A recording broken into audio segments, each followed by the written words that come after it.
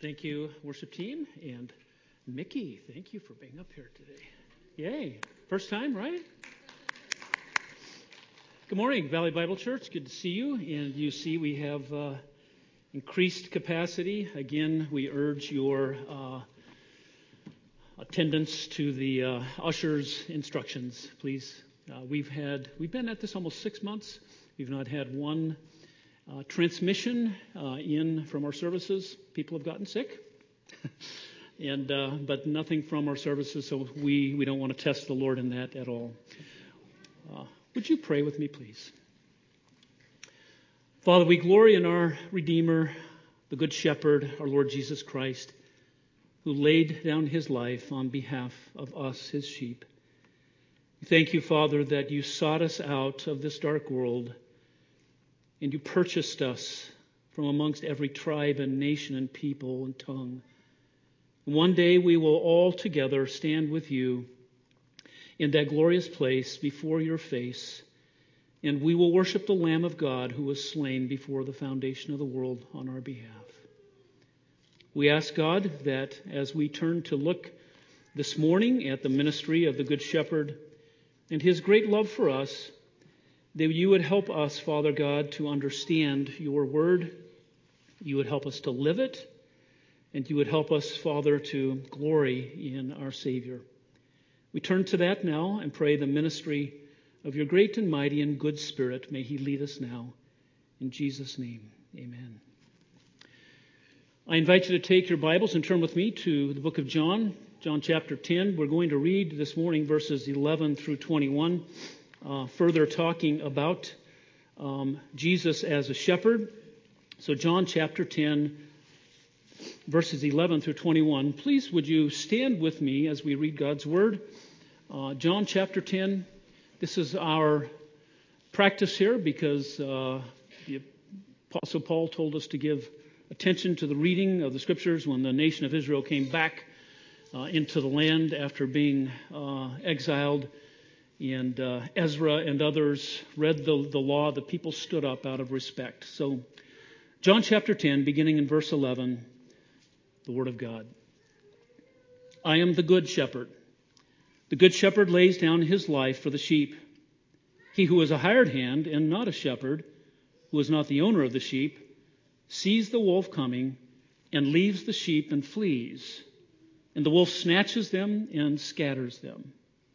He flees because he is a hired hand and is not concerned about the sheep.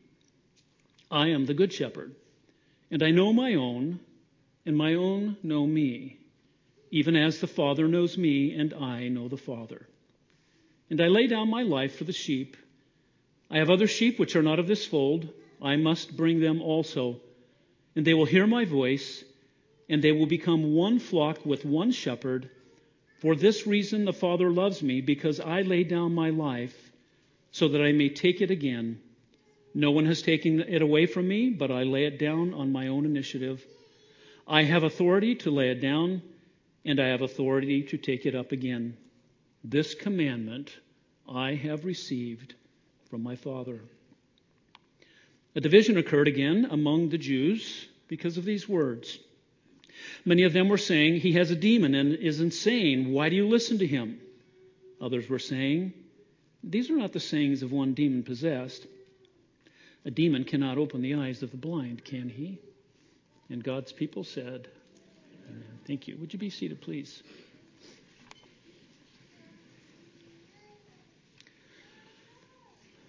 When I was looking at coming to Valley Bible Church over 15 years ago, in that candidating process, one of the trips that I came up, we were meeting in people's homes and people were asking me questions. And one young man by the name of Ed Matfeld, he was a young man. Actually, he's always been, never mind. But he asked me, what has been your biggest disappointment in ministry? And I immediately answered this: people who walk away. Been my biggest heartache. A shepherd is grieved. The shepherd The good shepherd is grieved when his sheep walk away. And over many years, I have been grieved when sheep walk away. And sometimes people walk away from the church. They just go to another church and they just disappear. Sometimes people who have been very involved in church and even leaders in the church, highly thought of, walk away from the faith. That's grieving to me as a shepherd. How much more does it grieve the good shepherd? And that's what we're going to look at this morning, is Jesus as the good shepherd. Having spoken of the door last week, and Caleb did a great job of handling that text for us. In those first 10 chapters, Jesus says, I am the door. I am the way to salvation. He is the entryway into the fold. And those who come in through the door, through Christ, they have salvation. They're saved. But now he's going to change his metaphor, and he's going to say, I am a shepherd. These are 2 of the 7 I am statements. The 7 I am statements are these. I am the bread of life. I am the light of the world. I am the door of the sheep. I am the good shepherd. I am the resurrection and the life. I am the way and the truth and the life. I am the true vine. Numbers 3 and 4 there are, I am the door of the sheep. He said it twice in verses 7 and 9. And our text this morning, he says it twice in verses 11 and 14. I am the good shepherd. Each of these are figures of speech. Most of them are, because Jesus isn't really a shepherd. Now, is he? He was a carpenter. And he isn't really a vine. And he isn't really a loaf of bread. All of these are figures of speech to demonstrate something about the nature of our Messiah. Now, in this passage, there's no call to action on our part. Instead, Jesus is feeding us as his sheep with the knowledge of who he is and what he's like. And so we can draw application from this for particularly our elders and others who are pastors or are listening to this or watching this who are pastors, or someone who wants to be a shepherd or a pastor. And for sheep as well. How can we be good sheep? And these are the things that we will learn. So first of all, in verses 11 through 13, we will see this. Our shepherd protects his beloved sheep. Our shepherd protects his beloved sheep. He has a vested interest in those who belong to him. That is you, if you are a Christian. And he protects us. He says in verse 11, I am the good shepherd. The good shepherd lays down his life for the sheep. I am a good shepherd. This is a figure that is found throughout the scriptures of God's leaders being shepherds. But he says, I lay down my life for the sheep. He's going to say this 5 times in this passage, in verses 11 through 21. So whenever you're doing Bible study, when you see something repeated, that's what this is about. That's what Jesus is saying in verses 11 through 21. He is a shepherd who gives his life for the sheep. He will lay down his life. He will die on behalf of, in the place of, to redeem his own, those who belong to him. He will bring this flock together, those who will believe in him. This is the mission of Jesus. That's why he was sent. We've seen this over and over and over again. This is the one who sent him. The Father has given him a specific mission, and that mission is to lay down his life for the sheep. Now, he's going to speak in an extended metaphor. We call it a parable. And they may not exactly understand all that it means at this time, but that's what he's going to say. 5 times I lay down my life. Jesus will complete the work of redemption that was given to him by the Father.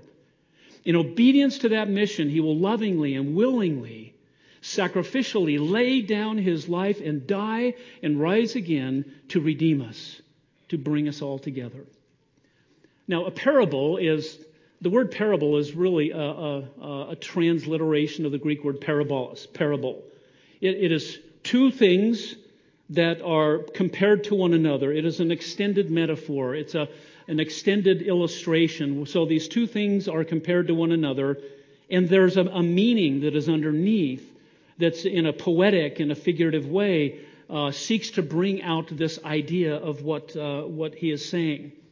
And so this parable, these things that are placed side by side, Jesus is a shepherd. We are the sheep. A shepherd lays down his life. Jesus lays down his life.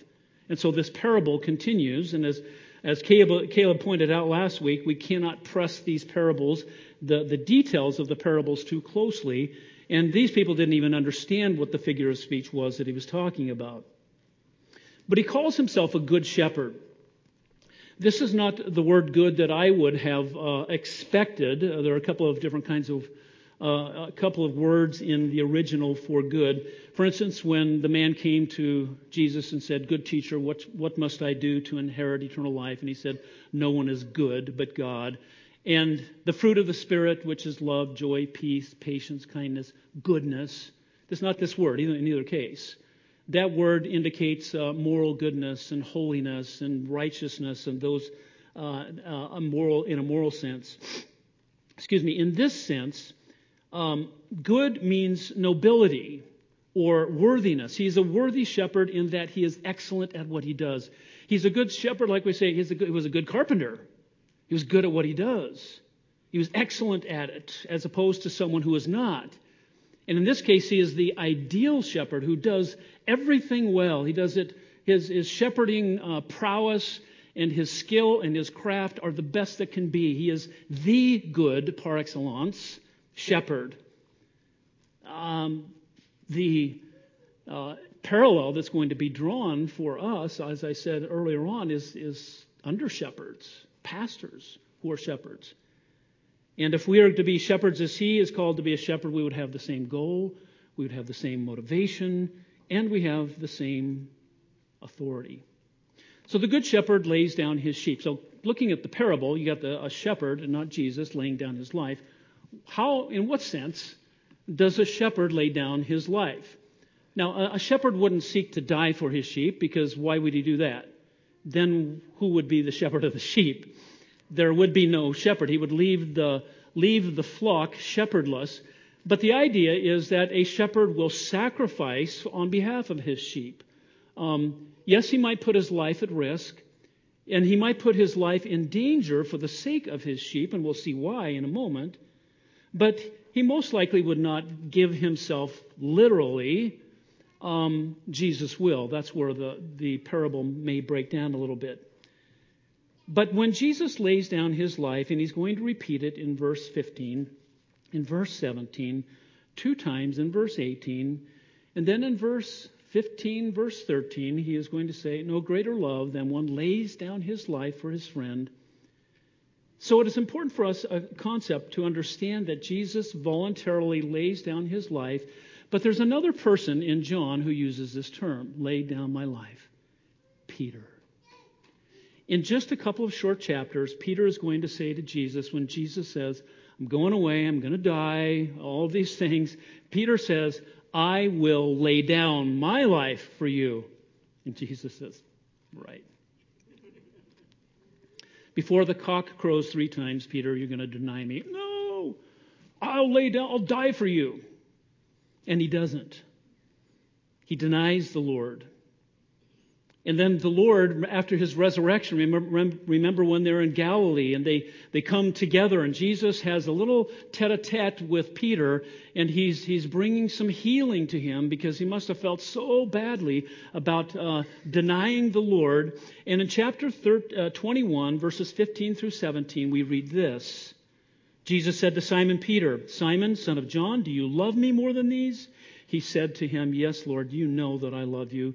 He said to him, "Tend my lambs, feed my lambs." He said to him a second time, "Simon, son of John, do you love me?" He said to him, "Yes, Lord, you know that I love you." He said to him, "Shepherd my sheep." He said to him a third time, "Simon Peter, son of John, do you love me?" Peter was grieved because he said to him the third time, "Do you love me?" And he said to him, "Lord, you know all things. You know that I love you." And Jesus said to him, "Tend my sheep." Jesus is handing over, delegating to Peter the responsibility to shepherd the flock of God. He is the good shepherd, but he's setting up now his under-shepherds. The word shepherd is the word pastor. In fact, the only place that we see the word pastor in the New Testament is in Ephesians 4. God gave pastors and teachers, pastor-teachers, to the church. The word pastor means to shepherd. And there's some who are pastors, who are teachers, and their responsibility is to lead the flock, to be under-shepherds. And Jesus was giving Peter that responsibility. Decades later, after Pentecost, after the church had been established and churches were planted throughout the Holy Land, in 1 Peter 5, Peter says this to other under-shepherds. He says, I therefore exhort the elders among you as your fellow elder and witness of the sufferings of Christ and partaker also of the glory that is to be revealed. I was there, I saw him, I saw his transfiguration. And he says this to us, our elders, me as a shepherd, any of you who are shepherds out there who are listening and watching. He says this, shepherd, pastor, the flock of God among you, exercising oversight, not under compulsion, but voluntarily, according to the will of God, and not for sordid gain, but with eagerness. And he goes on, nor yet as lording it over those allotted to your charge, but proving to be examples to the flock. And then he says this, and when the chief shepherd appears, you will receive the unfading crown of glory. It's a responsibility that we bear. The elders of your church, we who are pastors, those of you who aspire to be elders or pastors or going into ministry, that we will appear before the chief shepherd and he will see, how did you do at leading my flock? And Jesus is laying that responsibility on those who come after him. So what he does next in verses 12 and 13 is he contrasts his character as a good shepherd to those who are not so good. In fact, they're not shepherds at all. In verses 12 and 13, he who is a hired hand and not a shepherd, who is not the owner of the sheep, you get it? Sees the wolf coming, leaves the sheep, and flees, runs away, and the wolf snatches them and scatters them. Why does he flee? He tells us he flees because he is a hired hand and is not concerned about the sheep. Has no concern, no vested interest. He's a hired hand. He's hired to do a job. He gets paid for it. There's nothing wrong with that. He's not a shepherd. Some are shepherds, some are not. This one is not a shepherd. He's a hired hand. He doesn't own the sheep. Who does own the sheep? Jesus owns the sheep. He purchased us with his own blood. And the sheep owner, the shepherd, owns the sheep. So he sees the wolf coming, and wolves are natural predators of sheep. You've all seen the National Geographic or the nature videos of lions in Africa, running down a herd of antelope, and they get one off to the side, and then they sit down and have lunch together, right? It's savage. They kill them and eat them. Or in Alaska, the wolves chasing down the muskoxen or whatever it is, and they separate someone from the herd and they pounce on them and savagely. They don't always show that on the video, but that's exactly what happens. Why? We live in a fallen world. One day, Isaiah tells us, and the wolf will dwell with the lamb, and the leopard will lie down with the young goat. But that's not yet. Until that time, it's dog-eat-dog world or dog-eat-lamb world. But that's what's going to happen. So the hired hand, who's not a shepherd, who doesn't own the sheep, runs away. Why? He's afraid for his own welfare. He's concerned about himself. He is not concerned about the sheep. And he runs away, and the wolf snatches them and scatters them. 1 Peter 5, right after what we read a minute ago, that Peter said to us fellow elders, it says this, be of sober spirit, be on the alert. Your adversary, the devil, prowls around like a roaring lion, seeking someone to devour. He's ruthless. He's seeking Christians to devour and scatter and separate from the flock.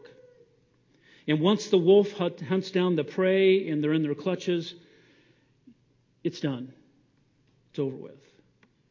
But you see on the other side, people, the other side of the parable, people are spiritually damaged when they stray from the flock. People are spiritually damaged when they're not fed, when they're not properly shepherded, when they are not protected from the enemy. People are spiritually damaged. But the good shepherd is good. To compare him against the hireling or the hired hand, he is good. He is a true shepherd. He is a shepherd. He is the owner of the sheep by way of redemption. He owns us. He purchased us. That ownership concept is one to think about. You know what the pride of ownership is. If someone owns something, they're probably more likely to take care of it. I've known many business owners over the years who take pride in their business.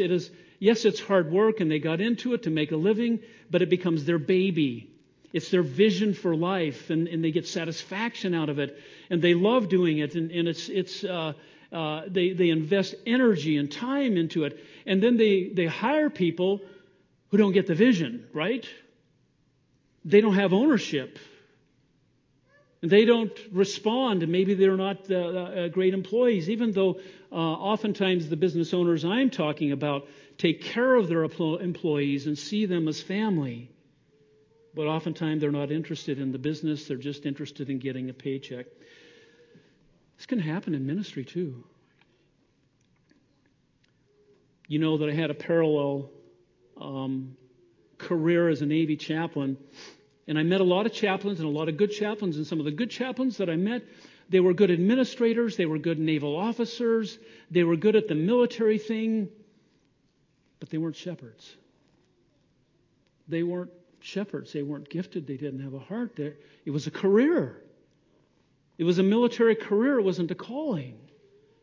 And that can happen in ministry in the church as well. There sometimes are shepherds or pastors, quote unquote, that it is a career. And they're not shepherds. Maybe they're good administrators. Maybe they're even good speakers. But are they shepherds? Do they have the heart of a shepherd to lead the flock and to love the flock and to protect the flock? That happens even in ministry.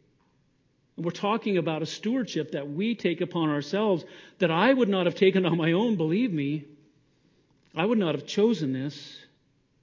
Acts 20:28 says this. Paul, taking the elders from Ephesians, he met them in Miletus. He was on his way back to Jerusalem and would never see them again. And he says to this group of elders, be on guard. Notice the language of shepherding. Be on guard for yourselves and for all the flock, among which the Holy Spirit has made you overseers. I did not make myself a pastor. The elders did not make themselves elders. This is the work of God who places us in this position. The Holy Spirit has made you overseers to do what? To shepherd, to pastor the church of God, which he purchased with his own blood. Gulp. It's his church. It's not my church.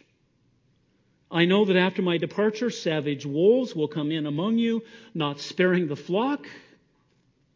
And from among your own selves men will arise, speaking perverse things, to draw away the disciples after them. Be on guard for yourselves and the entire flock. That is the responsibility given to shepherds under shepherds. The hired hand is not like that. He's not courageous. He's not a protector. He's not a defender. He doesn't stay with the sheep. His ultimate concern is himself. But Jesus is the opposite of that. Here are a couple of lessons. 3 is more than a couple. A few. First, sheep are prone to wander, and the shepherd grieves. All we like sheep have gone astray. Each of us has turned to our own way. And the Lord has laid on him the iniquity of us all, but we're still prone to wander.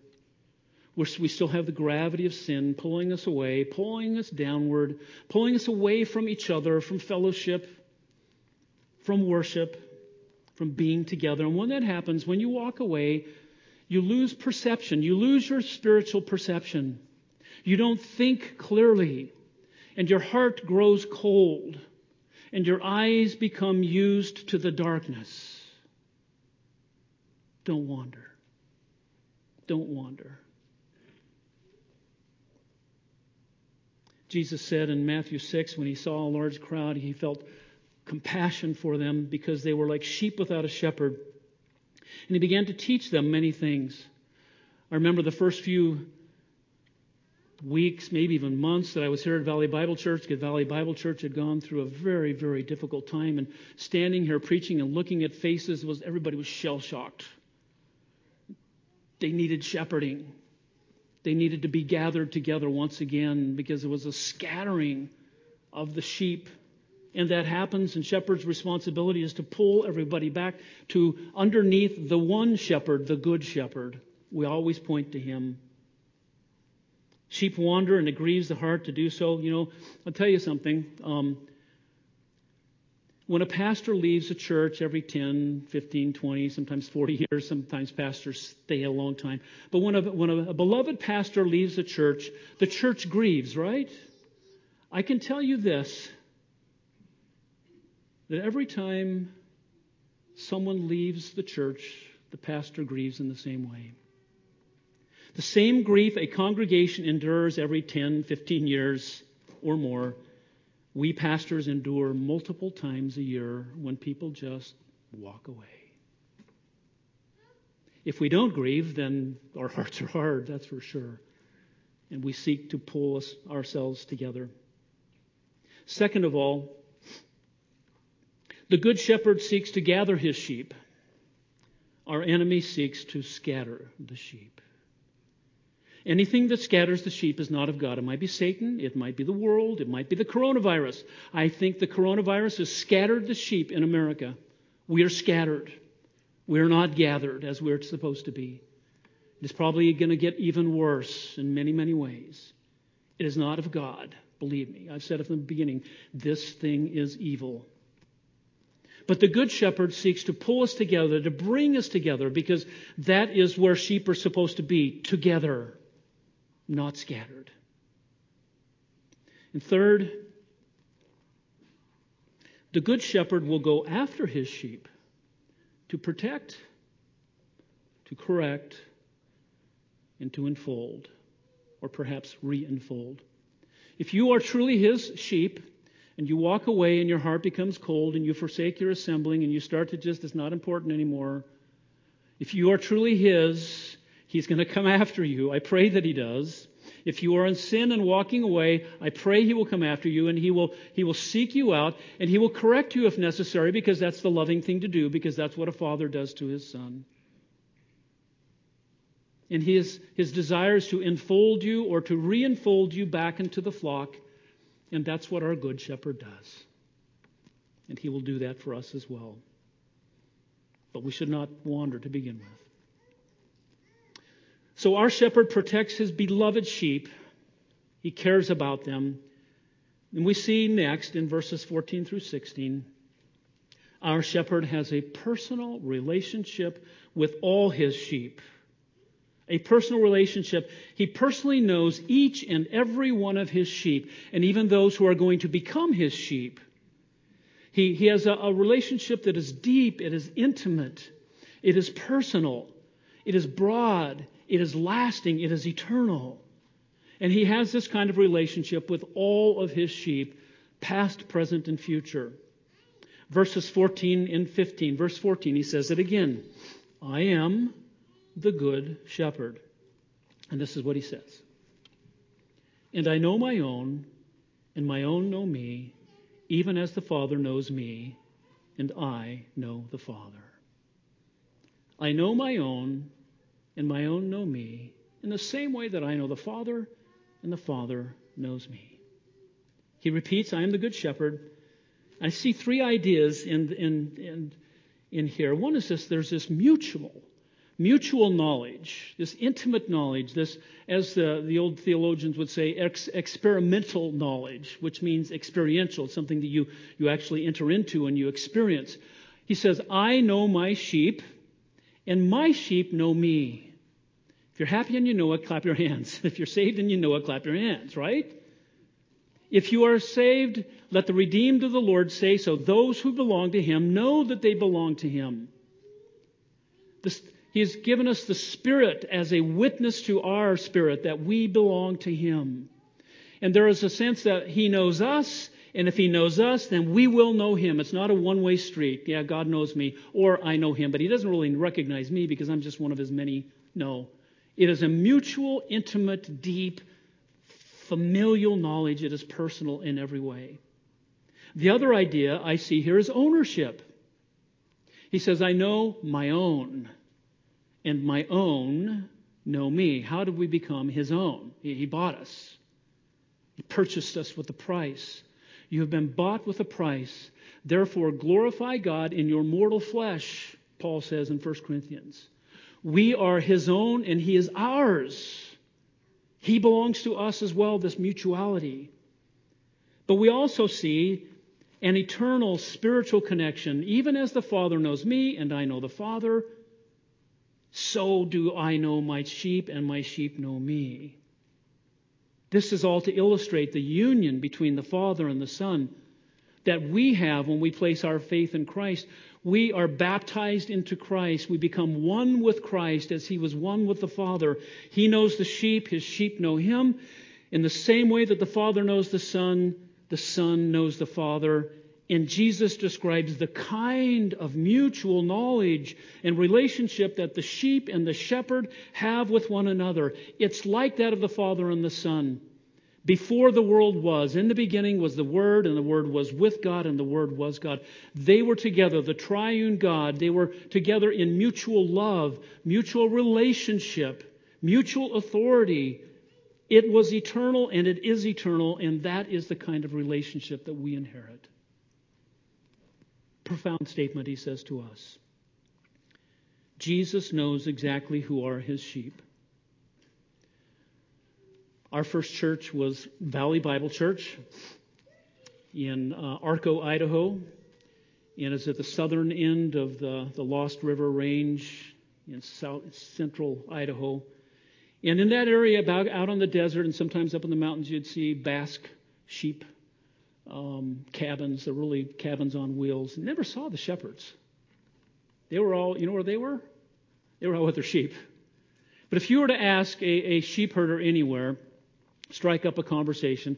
So tell me, how many sheep do you have? Do you think he would say, well, I don't know. No. He might say, well, I have 327.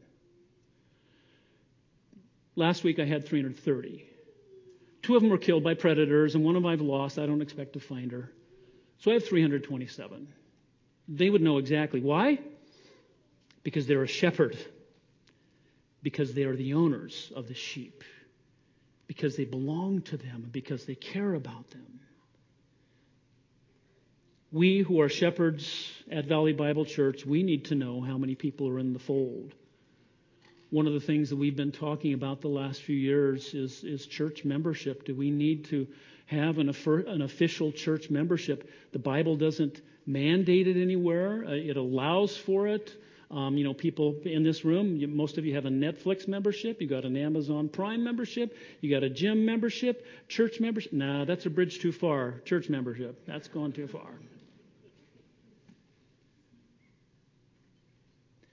Before the pandemic, we were approaching 500 people on Sunday mornings.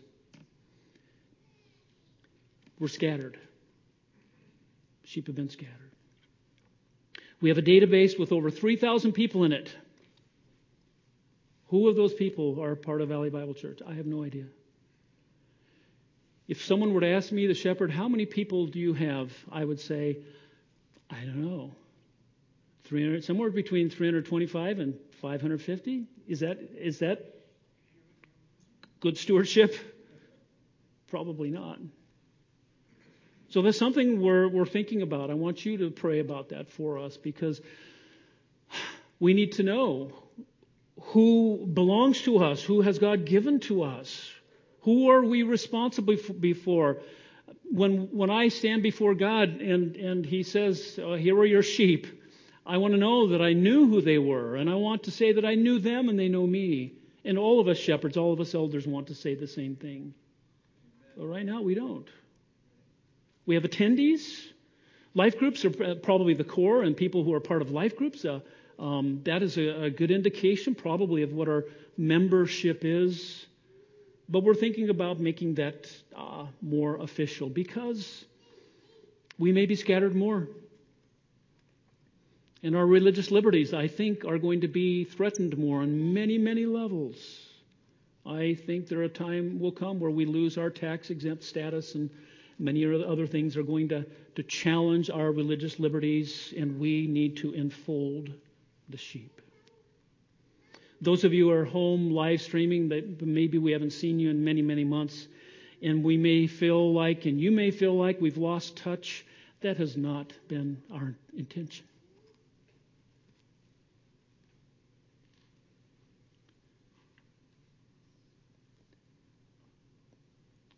But we want to minister to you. We have a responsibility to. Let us know if you're still there. There's no way of us knowing where you are at, but don't wander, don't be scattered by the enemy. Reach out and be part of this church. So Jesus not only knows who are his, but he also knows those who are going to come to him. He says in verse 16, I have other sheep which are not of this fold. I must bring them also. It is a divine necessity. And they will hear my voice. I'm going to call out to them. I'm going to go look for them. And they will become one flock with one shepherd. Who is he talking about? He's talking about not only those who are going to come in the future to believe in him, but he's talking about Gentiles. The LDS Church, the LDS theologies, their interpretation of this is these are people in the Americas. That the resurrected Christ, during the 40 days before he ascended, he appeared to people in South America, and thus the Book of Mormon and all that. That's not what this is saying. Jew and Gentile will come together. He's talking about a Messiah for all people. He is the Savior of the world. He will redeem from the world people of every tribe and nation and people and tongue, not just Jews. To the Jew first, yes, but also to the Greek. Jesus is saying there are two folds, and he's going to bring them all together to be one flock. 1 Peter 2:25 says this, you were, and he's talking to Gentile believers, you were continually straying like sheep, but now you have returned to the shepherd and guardian of your souls. You see how common this shepherd analogy is. And he brings us all together. And our lesson is this. Our relationship with the Good Shepherd is to be deep, and personal, and spiritual, and eternal. Just like with the Father.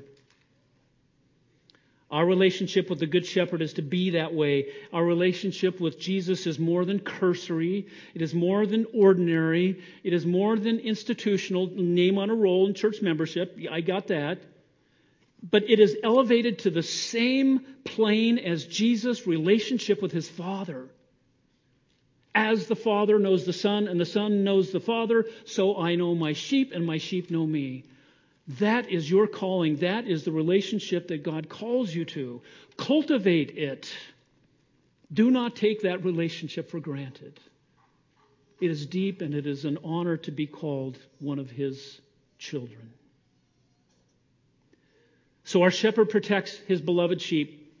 Our shepherd has a personal relationship with all of his sheep. And third, we see in verses 17 through 21, our shepherd lovingly redeems his sheep. He does this sacrificially and voluntarily. He lays down his life for all of his sheep.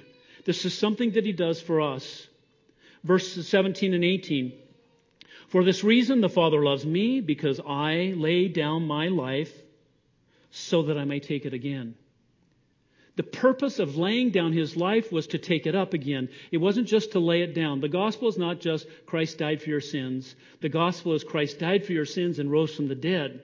There is no salvation. There is no forgiveness without the resurrection.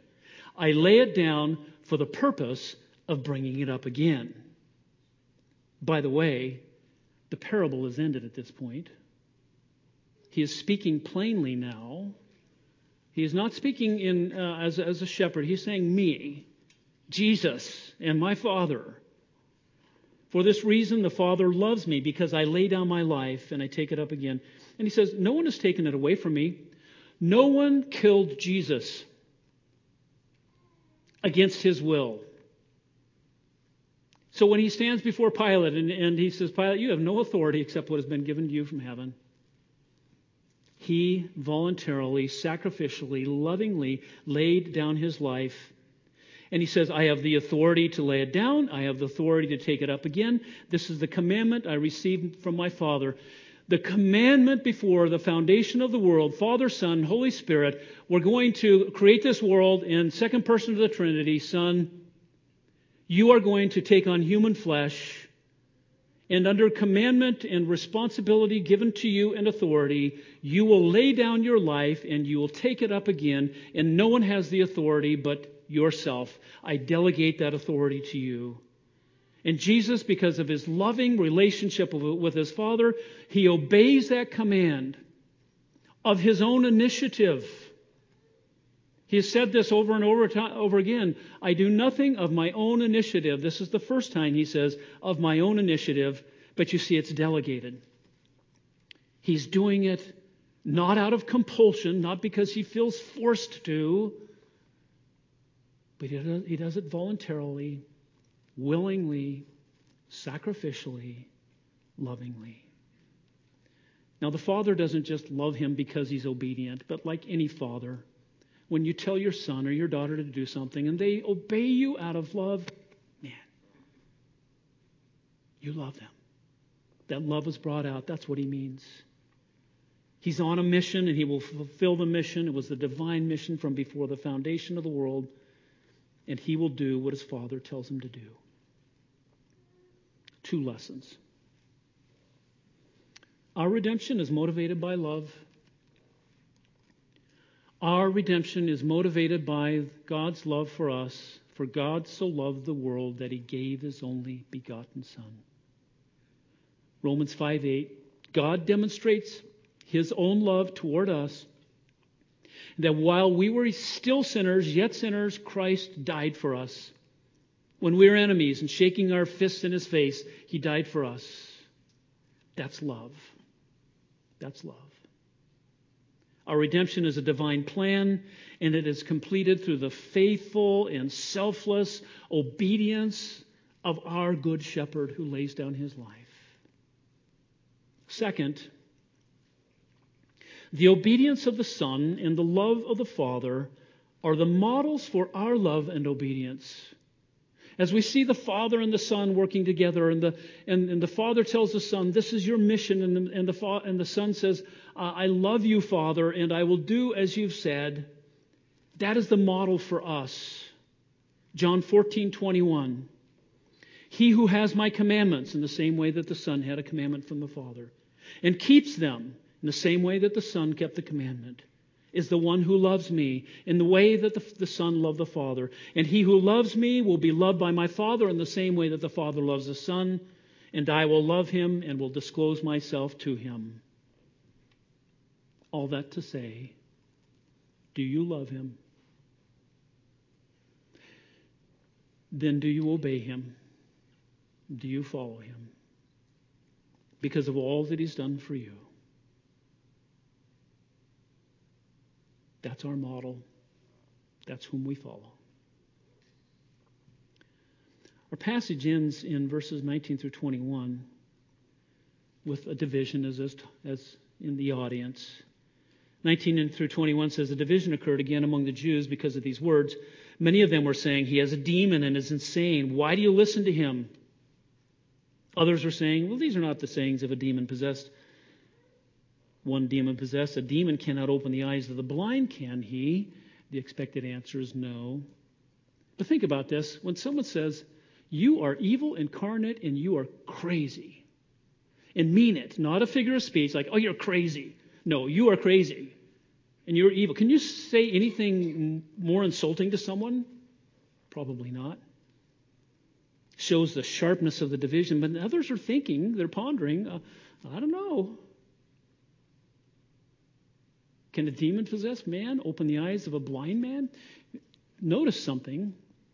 The miracle of healing this man has residual effects, and it continues. And in the rest of later in the chapter, it's going to come up again.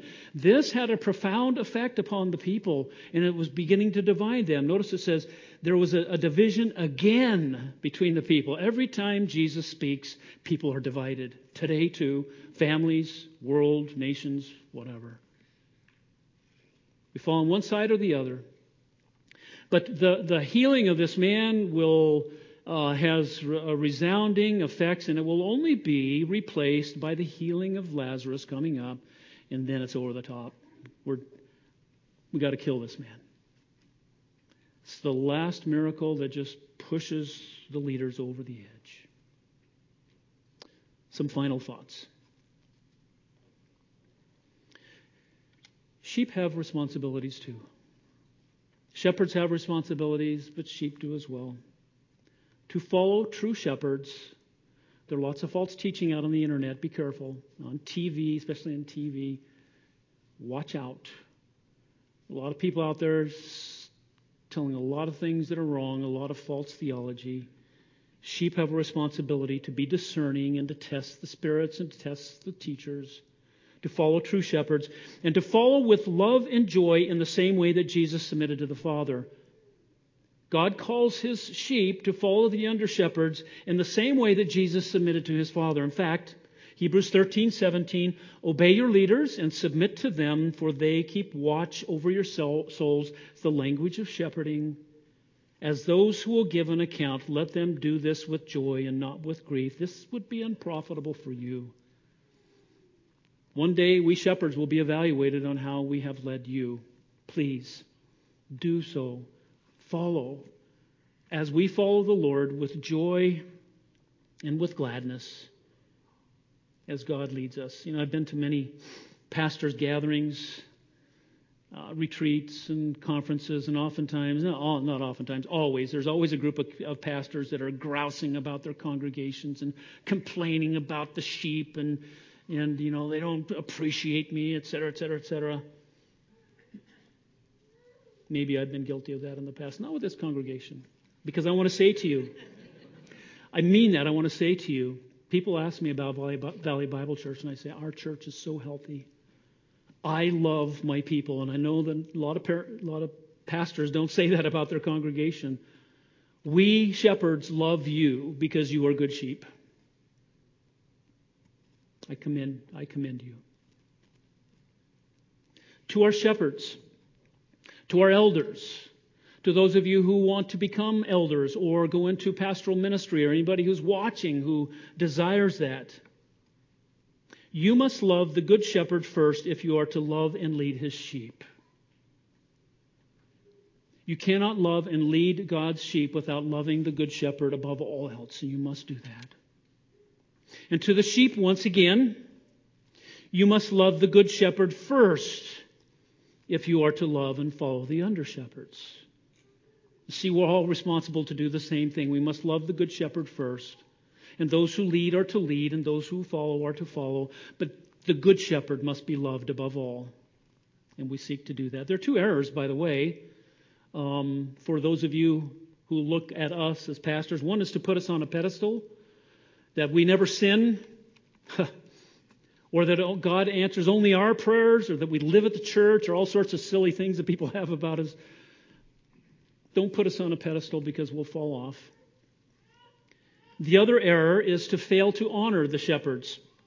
And I don't say this in any way to put myself out there. I'm just telling you, and anyone who might be in another church who is not honoring their shepherds, 1 Timothy 5:17, the elders who rule well are to be considered worthy of double honor, especially those who work hard at preaching and teaching. So don't take for granted your shepherds, and don't put them on a pedestal. We need to honor them. The final thing is this.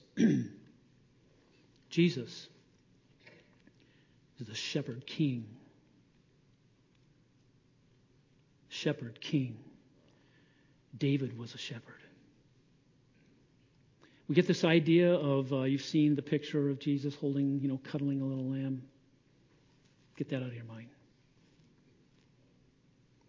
David sets the standard. He was fearless, courageous. He stood his ground. Nothing could stand in the way of the safety of his sheep.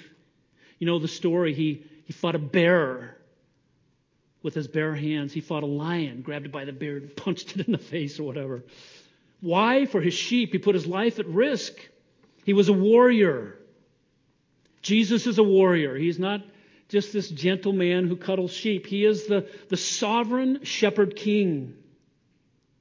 He is powerful and he is sovereign, and we worship him as, yes, a gentle and loving Savior, but he is also a shepherd king. Interestingly, the scriptures tell us, behold the Lamb of God who takes away the sin of the world. I thought he was a shepherd. The shepherd becomes one of us. The shepherd leaves his throne. The shepherd comes down to earth and he walks where we walk. He is tempted as we are tempted to die for us. And thus, we remember in communion. And I invite you to take out your bread and your cup.